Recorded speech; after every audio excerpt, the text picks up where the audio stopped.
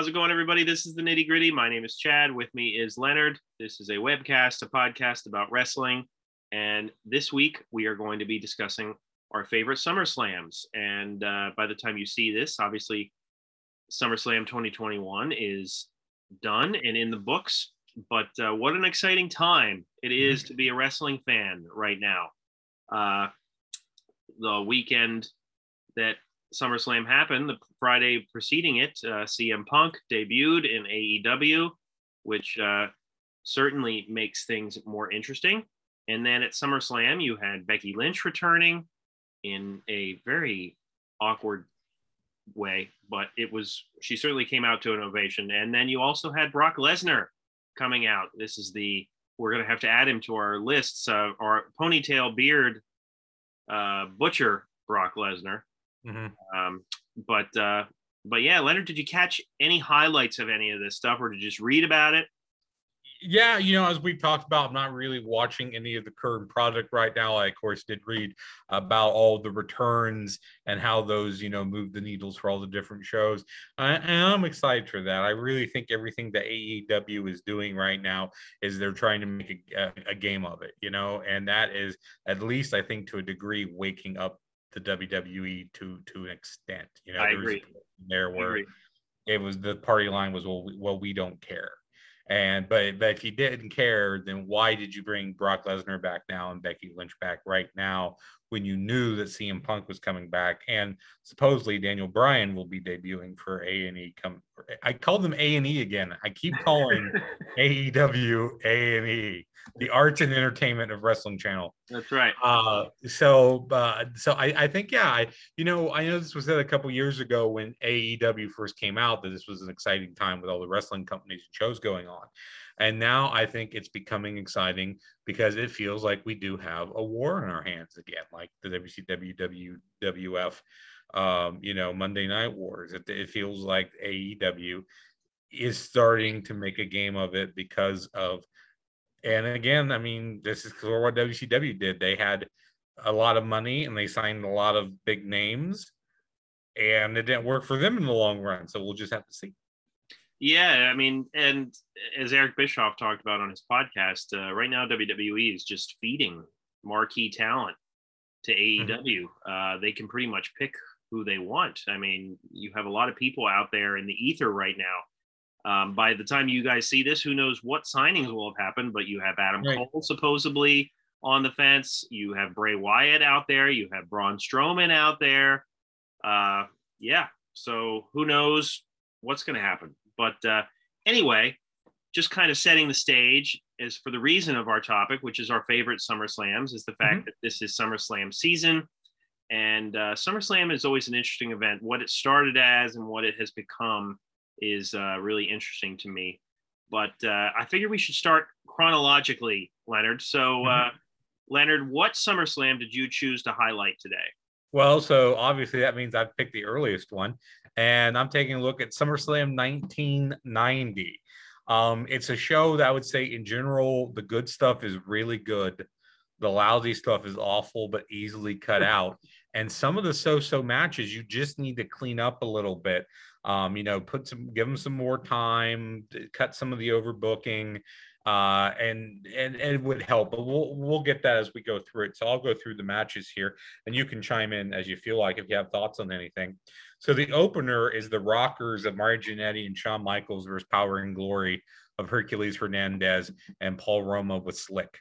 So this match has a great storyline and therefore made a really hot opener. Shawn Michaels injured at the very beginning. It was mentioned that he was coming in with a knee injury, so it basically turns into a handicap match of Marty going alone.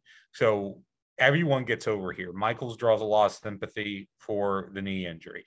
Jannetty looks great going it alone. I mean, not only does he draw sympathy, but he also just, looks great that he's fighting it out with these two guys by themselves. And even though this turns into a glorified squash for Power and Glory, they look great. They look as conquering badass heels, taking them out, and it makes one excited to see a rematch between these two. So, and I know Power and Glory is one of those underrated teams. Anytime I seem to do one of those fantasy booking leagues that someone later on and will put together Power and Glory and use them as a strong underneath heel team. But I thought this was a great opener, and I should say I kind of just randomly wound up watching SummerSlam '90 on the network, just because like, hey, I feel like watching an old SummerSlam. I saw that one, I started watching it, and right from the get-go, I was very excited and I was drawn into it from this match. Yeah, it wasn't too long ago that I watched this, and I assume it was for one of Conrad Thompson's podcasts, so it was pretty fresh in my mind. This is a very good show overall, and we'll get to some of the highs and the lows. I think this is definitely one of the highs. I agree with you totally about Power and Glory. I think they're a very underrated team, and I think the reason they're underrated is because of the squash that happened against the Legion of Doom, which to me wasn't totally fair. As more I've learned about the Legion of Doom, the Road Warriors, and how they just refuse to lose, they're not nearly known for their politicking as, like, for instance, Hulk Hogan is, but they really should be, because just some of the situations just seem silly when you look back at it. But anyway, I think Power and Glory was a good team. I think that this was a really solid opener, and I remember the angle with Shawn Michaels and his knee. This was a good little way to start this match, to start this card, and I enjoyed it. So match 2 is Curt Hennig with Bobby Heenan versus Kerry Von Erich for the IC title. It should be mentioned that Kerry is only referred to as the Texas Tornado. They don't say his real name ever, I don't think. Not at this stage. Eventually, I think they would. Yes, not on this show, I should say. No, not on this show, though. They would start calling him Kerry Von Erich. And it's mentioned how he's new to WWE, not necessarily new to wrestling like they kind of did when Harley Race came in. Gorilla was like, look at this youngster. But they don't reference where he's coming from or what he's done in his career, just that he's new to WWE. So anyway, Von Erich could have great matches with the right opponent, like a Ric Flair. Hennig is certainly in that mold. He sells his ass off for Von Erich here. He takes a huge bump to the corner. He does this flipping, spinning sell, the discus punch, which is just amazing. That's prime Curt Hennig. And this was really a great match to vault Von Erich up the rankings, put him over. And I believe this was done to position Hennig to have some world title matches with Ultimate Warrior after this. So you make a brand new star right from the get-go here with Von Erich. Hennig doesn't lose a lot of juice. And post-match, Hennig and Heenan do a great promo on the back that's very fiery, that helps them to kind of regain a little heat and momentum as well. But I thought this was another, really mostly because of the selling of Curt Hennig. Yeah, this was good for what it was. Texas Tornado was a hot character at the time, and SummerSlam, it has a lot of those kind of like shock title change moments, and this certainly qualified as that. The more you know about Kerry Von Erich and his family story and his story, and the issue with his foot, it kind of really shapes the way you look at some of his matches in WWF. But this was good for what it was, and these two guys I thought were fine together. This was cool to me. Yeah. Now we lose some of our momentum here with the next segment. It's not a match; it's Sensational Sherri versus Sapphire. So the storyline, if for those who don't remember, is that Sapphire was the valet for Dusty Rhodes. Queen Sherri was the valet for King Macho Man Randy Savage. And Sapphire, leading up to the show, had been getting some expensive gifts from a anonymous admirer. It was like a fur coat and jewelry and things of this nature. So she was supposed to wrestle Sherri here. She doesn't come out. Sherri, by the way, is dressed like Guillermo del Toro's idea of a luchador. It is an amazing outfit and makeup job that she's got. But this bit really grinds the show to a halt. This is the thing I would just cut. I would cut this entirely, and you're much better off for it. So anyway, I think they played Dusty's music 3 times, if not twice. They played it 3 times. Sapphire doesn't come out, and Sherri basically wins by count out. And then we get a promo in the back where Dusty is saying he arrived with Sapphire today but can't find her, and doesn't know where she's at. And then Hacksaw Jim Duggan pledges his help, and it's a whole bag of nothing. So yeah, no, I agree. This definitely really ruins the flow of the show. Just not just this segment, but the one that would come later as well. Yeah. And Sapphire wasn't long for this world after this whole storyline. From what I remember on the podcast that Bruce Pritchard has done, she was just kind of tired of being on the road. Yeah. So yeah, I mean, this was nearing the end for her. But yeah, this was forgettable. So yeah. So next up, we got Tito Santana versus the Warlord with Slick. This feels like a main event for superstars at the time. Yeah. And it's interesting to note that when we did our Tito Santana WrestleMania matches video, that WrestleMania 8, which was the same year, he faced no, that's correct. WrestleMania 8 would be the following year. This would have been 7. Coming off of WrestleMania 6, yeah.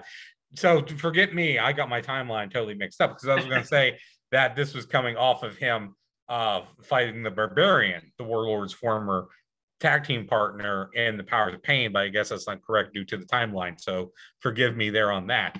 Anyway, what I'm trying to get at is the Warlord is no Barbarian. If you look at those two matches together, you can see how much of a better wrestler Barbarian was than the Warlord. Tito does a great selling job here, but the Warlord is plodding. He's boring. This is just a match that's there. I don't know if this is a match that I would cut if I was going to tweak this show a little bit, like I said I would, or just maybe make it the let me up match before the main event type of thing. Because anytime we can get Tito Santana on a card, you should do it. But this isn't anything special.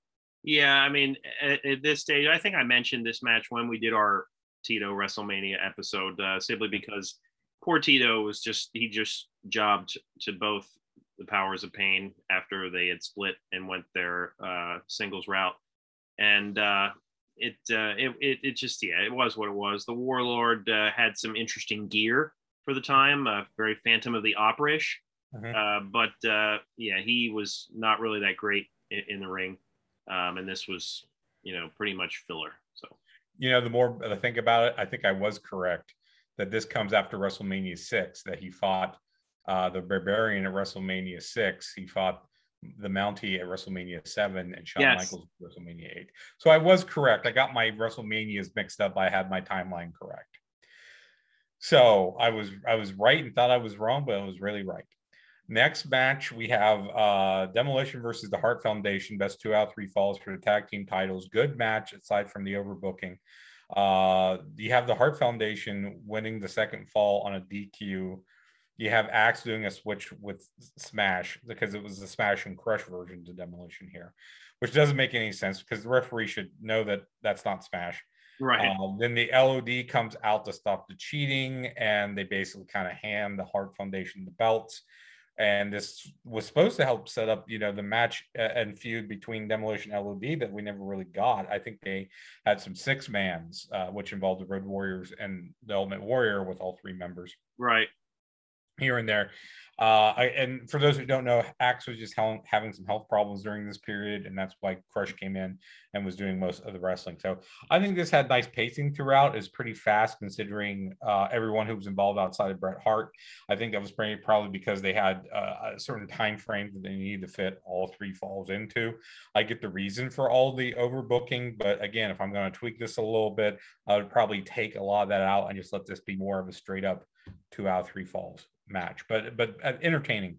Yeah, I like this match. I like 2 out of 3 falls matches, and the Hart Foundation were in their fair share of them. And this one might not have been one of the best, but I thought it was good for what it was. And yeah, it was a little bit overbooked. But yeah, good match, great teams, no complaints here. Sure. And now we get Bad News Brown versus Jake the Snake Roberts with Big Boss Man as a special guest referee. Just like how the last match was about moving the demos onto LOD, this felt like moving Bad News Brown into a program with Boss Man from after going with Jake Roberts. This match was pretty good. I really liked it up until the DQ finish. And again, if I was going to tweak something, I would not make this a DQ. I would give this more time and maybe have Jake win, clean, so that Bad News Brown would dispute this with the Boss Man. So I just think you could have had the Boss Man inject himself in different ways to get that new feud going, and that's where you wanted to do. There's an angle here of Damien the Snake versus Brown Sewer Rat, which is a possum in the cage, which never comes up. Never. They show the possum in the back, and then he brings it out, and nothing ever comes of it. So it's Chekhov's gun. You don't introduce the possum and then don't use the possum. So again, I think if you strip the overbooking out of this, it would be fine, and I would definitely have at least the tease of the possum coming out of the cage that we didn't get. So I would just like this to be more of a clean match between Roberts and Brown. Yeah, no, I agree with you here. And yeah, this was a very cartoonish era of WWF, but I liked a lot of Jake the Snake Roberts feuds. I liked a lot of Bad News Brown's feuds too, mm-hmm. And I thought that this was a decent one. Yeah, I think they could have used. We needed more Sewer Rat as the SNL skit. We needed more cowbell. We needed more Sewer Rat here. And I think that could be our next T-shirt. More Sewer Rat. More Sewer Rat. Yeah. Stay tuned. Our shirt store is coming. Yes. Yeah. So it's going to debut with like 24 shirt ideas. Yeah, that nobody has heard of. Yeah, nobody will ever order. But The Rock with a kendo stick, I think, will be our best seller. I probably will be. I'll get Dan to buy a couple of our shirts. Yeah. No, this was okay. Yeah. So next up is a segment. It's the Brother Love Show.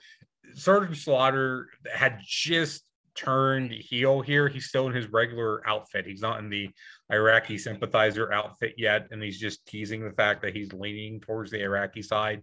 And basically he gives Brother Love some sort of dumb Great American award. It's just to put heel heat on him. That's all it's there for. And it's fine. I don't think it's something you waste on SummerSlam. I think that's something you do on Superstars. But I agree. But I get the idea of them wanting to put Slaughter on the show. If they already had the idea of where they were going, which I think they did, going for the Royal Rumble where he would win the title. Right. So next match is an oddity. It's Jim Duggan and Nikolai Volkov versus the Orient Express of Sato and Tanaka with Mr. Fuji. So the Soviet Union is no more. Volkov turned face and became pro-USA. This aligns him with Duggan, who's very pro-USA, and they have to face a foreign menace, which winds up being the Orient Express. So, that's pretty much the storyline here. And this, in my mind, this is probably one of, if not the most high-profile match that Nikolai Volkov was probably ever involved in. I mean, he won tag title belts and with Sheik and did that the first WrestleMania. But especially from this era, it just feels like this is the most focus that he's given. So, I mean, it's kind of a nothing match, but I get the storyline as far as if you're trying to push Volkov and Duggan as a tag team, although I don't think that ever really goes anywhere. Yeah, I really like the Orient Express as a tag team, any version of them, really. I thought that they were good and should have been used in more spots. The Duggan Volkov tag team, I'll struggle to remember that they were a tag team, an hour after the show. Yeah. This match was just here. Okay. So then we get to Randy Savage with Queen Sherry versus Dusty Rhodes. So this match was sold totally short by the angle involved here because Sapphire is brought out by the $1 Million Man, Ted DiBiase. Of course, DiBiase was the guy who's paying her off, giving her the jewels and furs and the money and all that. This totally blows Dusty Rhodes' mind. So we wind up getting a really short match, which kind of surprises me here. Sherry is great, by the way, all the stuff that she's doing outside the ring and working with Dusty. She slipped Savage some sort of foreign object they used to KO Dusty very early on in the match. I could get it if it's a flash roll up because Dusty's distracted by DiBiase, but the fact that the match goes a few minutes and then we get this seems weird. I'm not sure what the story was here. I didn't really look that up. But I think this was a match, if you just let these two guys go at it, it would have been really good because they're both good workers and both good personalities. And just to mention, imagine this match from 5 years earlier. If this match was happened in 1985 instead of 1990. So I think this was just a match that got sold short because of the angle. But if you would have let it just be, I think it would have been a good match. No, I agree. It's a shame that we didn't get a longer, better match from these two here. The way this was done was awkward and just odd. yeah, I wasn't a fan of the way this whole thing wrapped up. It just, yeah, a lot of it just was kind of poorly executed in my book. Mhm. So the sub main is Hulk Hogan with Big Boss Man. So he's not wrestling, but he's working twice. Versus the Earthquake with Jimmy Hart and Dino Bravo. To mention the pre-match promo by Hogan is of course awesome. He talks about Thomas Jefferson, Boss Man, and George Washington Hogan using the 24-inch pythons to chop down an apple tree. I mean, that was all gold. You know, Hogan off the wall promos are the best. And you know, Hogan matches are so formula, but it's such a great formula. It's a formula to tell the story. It's a formula the crowd is hot for. This is a formula Hogan match here. Earthquake makes a great foil for him because of his size. I mean, the match is plodding and slow, but it's not boring. I mean, I was entertained by it. They know how to milk the fans, get the most of every spot. But once again, this is a match killed by overbooking, but it's Hulk Hogan. So, you know, everyone's going to get involved here. Bravo gets involved, Hart gets involved, Bossman gets involved. But there's just a flow to it as well. You know, it all kind of fits together. You know, everything kind of works here. Going back and watching some of these older shows that we've done lately, you know, for the podcast / webcast, you know, I've kind of gained a new appreciation for Hulk Hogan. The way he could put together a match is a very specific match to him, but he could put together a match, and it may not be technically sound, but it was always super hot, high energy, something that the crowd got into. And it's kind of odd to see Hogan sub main with no title belt here, but and Earthquake was a great feud for him, and I thought this was an entertaining match.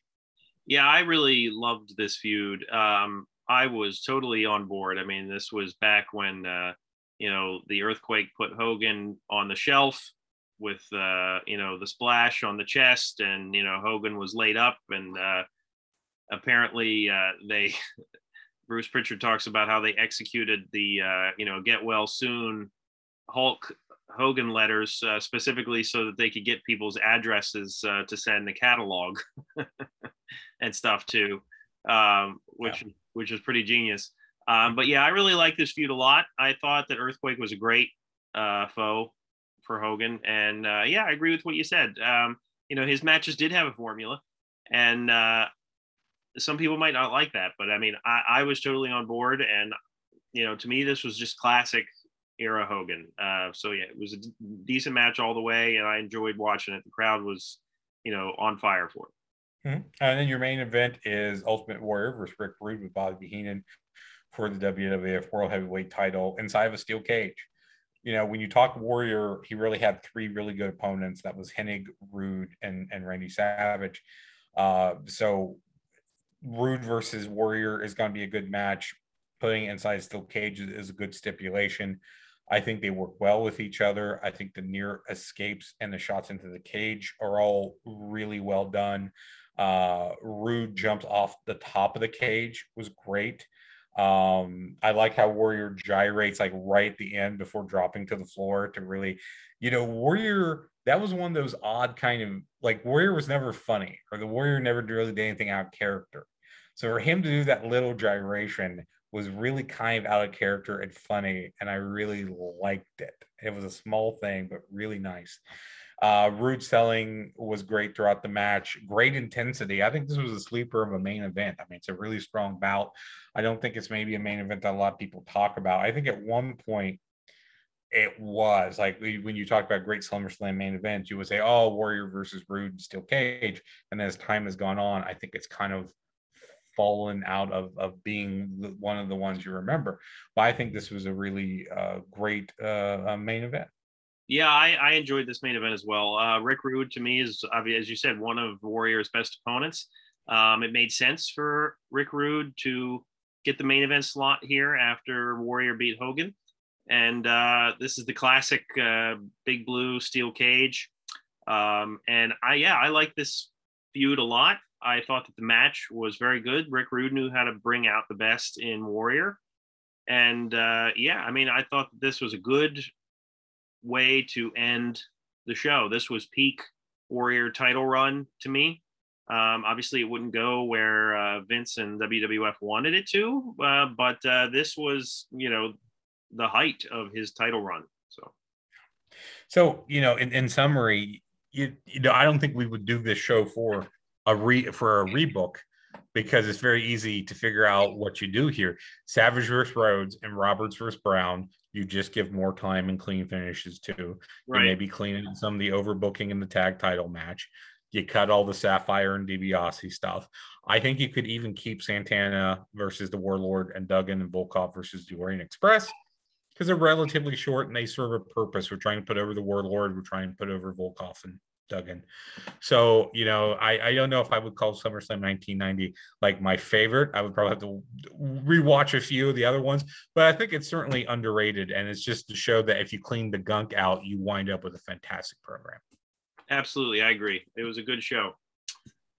So the rest, WrestleMania, the SummerSlam I've chosen is from 2002.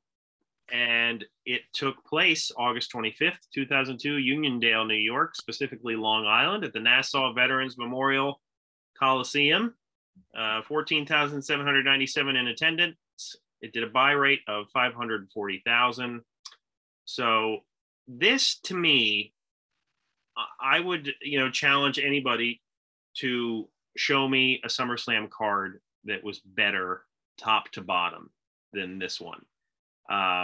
This has so much great talent and so many great pairings in terms of matches. It was just a fun pay-per-view to rewatch for me. And obviously, the main story here is the meteoric rise of Brock Lesnar. Since he had debuted with Paul Heyman, he was literally, I don't know how else to say it, the next big thing. He had won King of the Ring by defeating Rob Van Dam in the finals. And let's remember, preceding this, now he goes to face The Rock. The Rock won a triple threat match, before this to become the undisputed champ. This was during the era of the Undisputed Championship. And so leading up to this, Brock Lesnar defeated Hulk Hogan on TV with a bear hug, which caused Hogan to bleed. And then Lesnar did that famous scene where he takes Hogan's blood and wipes it on his chest. To me, as a person who grew up a Hulkamaniac, that was a very shocking scene to me. I had never seen a finish with a bear hug before. I certainly didn't expect Hogan to lose to a bear hug. Now, people always talk about how Hogan's this backstage politician, and he is, but he knew who to lose to, when it needed to happen. And I think even Hogan saw that Lesnar was a star on the rise. And I don't think he would have done that job the way he did had he not believed in Lesnar. Now, obviously, Lesnar's journey had some bumps in the roads. But anyway, that's the story leading up to the main event is that match with Hogan. And obviously, Lesnar was just kind of destroying everybody. But yeah, let's get to the card here. It opens with Kurt Angle defeating Rey Mysterio by submission. Rey Mysterio had debuted before this. And I can't think of a better way to open a card in this era. So great match. What did you think? Yeah, hot opener. These guys have different styles, but they know how to work together. And because Rey is so small, Angle can really show off his power game, which I think we got here. The match also shows how hot the crowd's going to be all night. This is a really hot crowd, and it was all night. And I like the finish. Rey goes for a top rope Rana. That Angle kind of blocks on the way down and then gets the ankle lock out of it. So that was kind of inventive. But yeah, I like this match a lot. So yeah, I should add that one of the other reasons I really like this card is because this was peak commentary teams in this area in this era as well. Mm-hmm. You had JR and the King on Raw doing their thing, and then you had Michael Cole and Taz on SmackDown. And I think to date, Taz has been Michael Cole's best color commentator. I'd agree. And they were all of the commentators were very, very good here. You had Eric Bischoff as the GM of Raw, and you had Stephanie McMahon as the GM of SmackDown. I thought that the segments, maybe during this show and as a whole, the chemistry that they had also I enjoyed. So yeah, just throwing that out there. But the next well, I would before we move on, I would say I would disagree with the segments with Stephanie and Eric felt really written to me. They felt like they were just reading words off a page. And I agree with you there. I actually did not think that they had good chemistry. And there's not really a lot of extra segments here. There's also one of from WWE New York of where like Jamie Noble chooses a guy to make out with Nydia, like a dude, like you win making out with my girlfriend, which is such a weird thing. It was so bizarre, and I can't even. It's hard to imagine a world where that was real, and I can't imagine any female talent on the roster today agreeing to something like that. Like, wait, you just want me to make up with some random dude? Like, yeah, but well, Nydia was a special talent. We can say at least that. I think. Yeah. There is something about her. I love the Jamie Noble Nydia pairing, though. Yes. I would love. I don't know if he's still an agent. I think he might be, Jamie Noble. Yeah. I was always waiting for him to bring her back out and just have like a one night run, a one night match. I think that would be great. I think that Jamie Noble was so great in the ring. But anyway. Yeah. Yeah. So the next match we have here is Ric Flair defeating Chris Jericho by submission. And obviously this was Ric Flair in the twilight of his career, but it was certainly near peak Chris Jericho. I thought this was a really solid match. I thought that obviously it was a thrill for Jericho to be working with Ric Flair, a legend. And he loses to the figure four. So I thought this was terrific. I thought the storyline was good. A lot of vicious chops and, two greats in there working together. Yeah, I think Flair looks great here for his age. I believe Jim Ross said he was 52 or 53. And at his age, this was a nice physical matchup. It was mostly a brawl that got technical toward the end. I like the sequence of Flair going for the walls of Jericho, and then Y2J scores the figure four. That was all really well done. I didn't like that Flair taps out while grabbing the rope at the same time. That just seemed like a really contrived way to kind of save some face for Jericho. And I probably would have milked the figure four that led to the tap out more. But other than that, I really liked this match, and I was really impressed by just how good Flair looked. Because in my head, I remember Flair not being great in this period, being old and being out of shape. But he was great here, and I really enjoyed this match. Yeah, absolutely. The next match we have is Edge defeating Eddie Guerrero. And again, this is, two greats. And the fact that they were able to work this singles program together is wonderful to go back and watch. The storyline here was, about Edge's shoulder. Got injured early in the match, and that's kind of what Eddie Guerrero was working on. But these two worked really well together. Edge was on the rise. Easy to see why. Eddie Guerrero was always consistent. These two were terrific together. Yeah, the great old school story here. Eddie picks out a body part and works on it. And Edge had a pre-existing injury to the shoulder, which of course commentary mentions. And Edge sells it nice throughout. He'll do a move, they can't capitalize on it. And then through some of the dead spots, like when Eddie's outside the ring recovering, the arm is just hanging loose. So Edge is selling it really well. Good build to the finish. Another, just really solid match. Absolutely. And the next match we have is the Un-Americans, Christian and Lance Storm, defeating Booker T and Goldust for the WWE Tag Team Championships. They retain here. The match itself was fine for what it was. I would probably say that this is, maybe not my least favorite match on the card, but it was okay for what it was. I was not really a big fan of the Un-Americans gimmick for these guys. This felt like old school WWE booking. Like, we have these two guys, we don't know what to do with them. Let's just make them Un-Americans. And obviously Test was in that group as well. I love Christian. I love Lance Storm. I think that they were a great tag team in terms of in-ring abilities. The Un-Americans thing to me was just, but the match was fine. I forgot the Un-Americans were a thing. When I saw the match on like the list, I looked at the card. real quick, and I went, "Oh, that's Dupree and Conway." No, that's La Resistance, who are also Canadians. Right. So yeah, a ho-hum match for me. I mean, I appreciated the really long heat segment on Goldust. I think they did a lot of innovative stuff to have the ref miss the tag. Right. But yeah, I would say this. There's only really two matches on the card that I think are blah. This is being one of them. Right. The next match we have is Rob Van Dam defeating no one. Which no, I'm just kidding. He wrestled the Invisible Man. Rob Van Dam defeats Chris Benoit here for the Intercontinental title. Here's what I'm going to say about this match. It was a good match. These two guys were very good in the ring. I personally, without getting off on a really wild tangent here, if I'm watching a full show, I will sit through a match featuring this individual. I will not seek out his matches individually ever.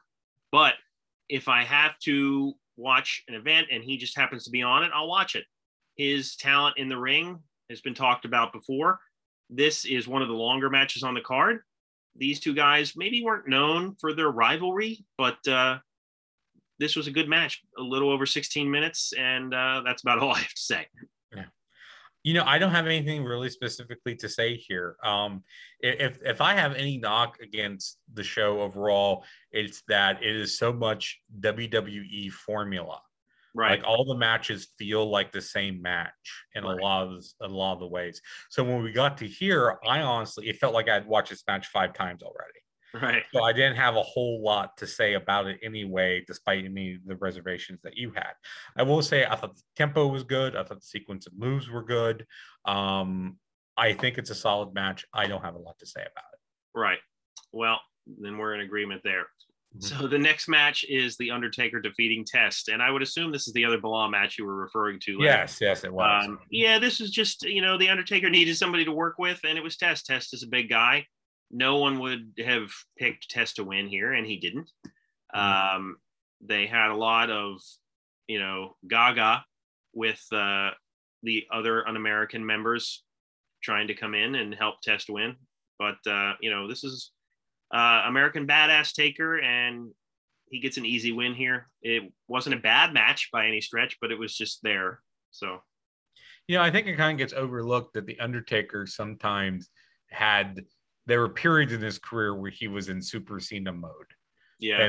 And this is one of them. It's 3 guys in a steel chair and he still wins. Right. So, he looks as strong as he can look, and I don't think he helped Test any at all. So yeah, again, this was a second Blah match for me, and I don't have a whole, and even though it wasn't that long, it felt really long. Like it was one of those matches where I kept looking at the time going, this should be over. Shouldn't this be over by now? So, but if you're going to put it somewhere before the final 2 matches that we're going to talk about, this is probably the best. This is the Nacho break. You called the Let Me Up match. I always called the Nacho break match, but it's the Nacho break match for me. Right. So our next match is one of the highlights of the card. I would say this is the match to seek out if you wanted to watch one match. And that is Triple H versus Shawn Michaels in an unsanctioned street fight. And, the unsanctioned thing doesn't get used a whole lot anymore, but it certainly adds a flavor to it. This is a great match. It really, really is. Shawn Michaels returning after many years, after having a back injury when he he had the back injury against The Undertaker, but he lost to Steve Austin at WrestleMania 15. And then this is his return match. And, this was a great period in Shawn's career. I thought his rivalry with Triple H was great. One of the best rivalries for both guys.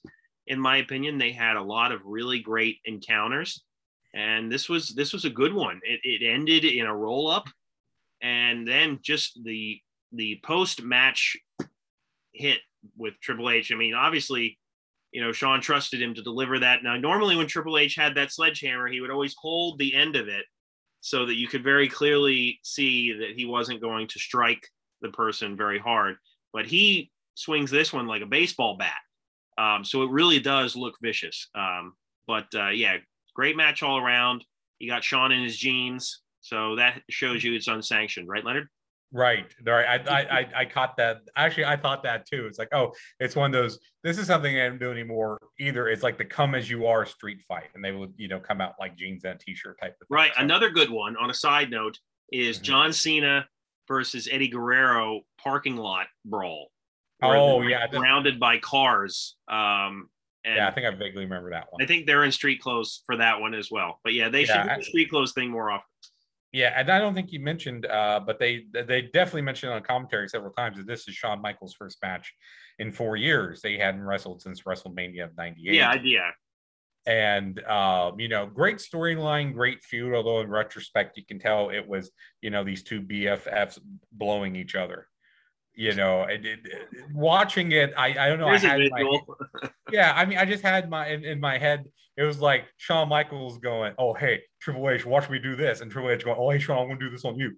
And it was like, I don't know. It felt. I think that's a retrospect thing. Yeah. At the time, you wouldn't think about that. I did like the actual match in and of itself. I like they wrestled the match with inside the gimmick. They just wasn't them slapping each other with weapons. All the weapon spots, I think, meant something. There was a good build to all the weapon spots and all the bigger spots throughout the match. Michael sells great throughout, of course. I love the splash through the table. I love the elbow off the ladder. I would probably have ended with the elbow off the ladder. I think the finish is a little too anticlimactic for a street fight where you have a counter into a counter until like a jackknife cover. And also too, I know you just put over the attack after the bell, but I think that really sours Shawn's return and the win here. I think the crowd was really into it. And sure, that helps to prolong the feud. It helps Triple H to get some of his heat back.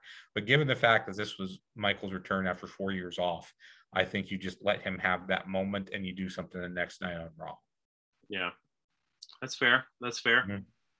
Well, our main event is Brock Lesnar defeating The Rock for the Undisputed Championship. And at the time, Brock Lesnar was the youngest person to hold the WWE title. Randy Orton would become that once Lesnar left. They had to have somebody else get that accolade. This is a good match. And I think the interesting thing about it is what makes the match a little awkward is the crowd reaction. The crowd was super ready for Lesnar here. There's no other way to say it. They were done with The Rock.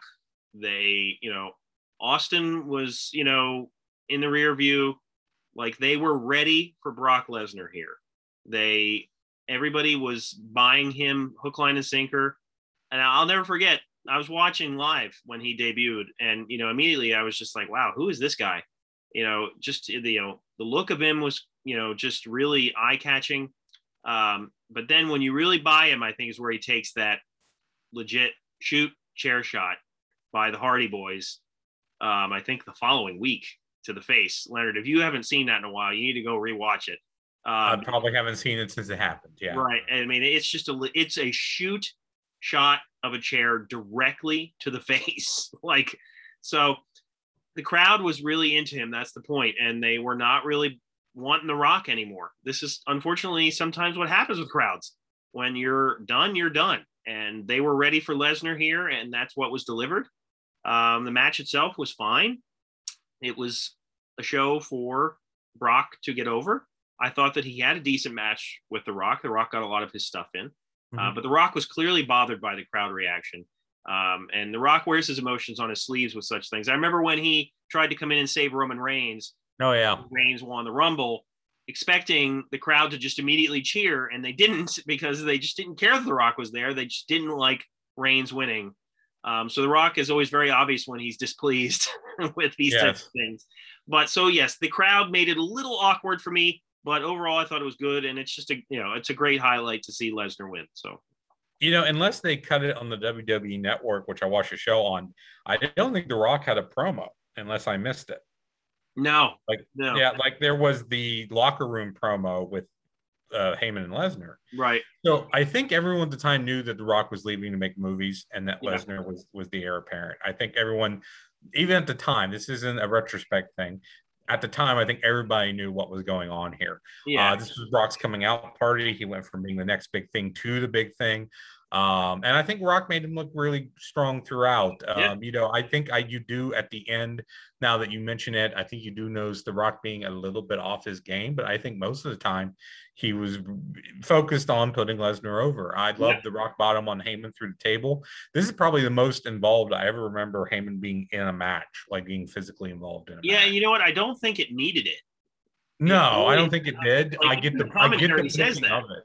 Yeah, I mean, I get the booking of it, but I like the rock bottom through the table on Heyman. I mean, somehow you got to work that in. Yeah, So yeah, I mean, I agree with you. There was post-match stuff after the card went off the air, where I think The Rock was like, "Sing along with The Rock is over," or something like that. Something like that. I read after the fact. But yeah, The Rock would come back as a heel much later when he would face return from Hollywood again. I think No Way Out. Yeah. Well, as I said a little bit earlier, I think this is a really great show. You only have 2 clunker matches. My only complaint is that it's a lot of the WWE formula style at the time. I'm not sure if we were technically into the SmackDown 6 era that they called it. But of course, all the SmackDown matches, I think, were the better matches over the Raw only matches per se.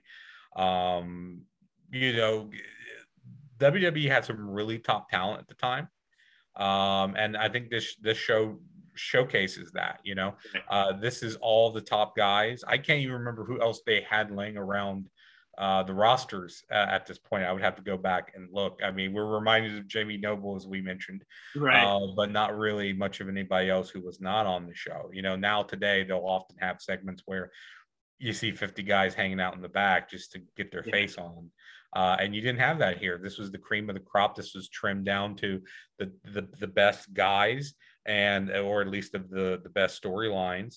And I think it's also interesting to note, as I take a quick look, there was only the one tag match, which was the and the courts has been said that Vince McMahon was never a fan of tag team wrestling. For whatever reason, even the tag teams can certainly get over. So I think that's something unique, that there's only one tag match on the card, and that was, in my opinion, the worst match of the card. But it was very cool. Undertaker and Test as well. Both, again, when you got a show that only has 2 okay matches, I mean, you're doing all right. That's what I was going to say. Even the matches, like you were talked about them being clunkers, I would even just say that they're okay. Like, they weren't bad. They're clunkers in comparison. Yes. Clunkers in comparison to the rest of the card. But yes, okay, fine for what they were. Right. I would say probably the worst match is the one that nobody saw, which is Spike Dudley against Steven Richards, which is the dark match, which is what a weird dark match for there to be on SummerSlam. Yes. What was it? Trepping on acid, Spike Dudley? It should have been. That's a character that they could have used, and they need to. He could be a member of the Dark Order in AEW. Just saying. Yes. But yeah. So these, whether or not they're our favorite SummerSlams, who knows? These are the 2 that we chose to highlight today.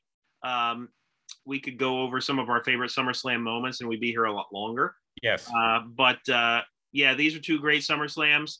Hopefully you enjoyed our show. Let us know what you think of our choices. Let us know what you think of the newest SummerSlam if you want.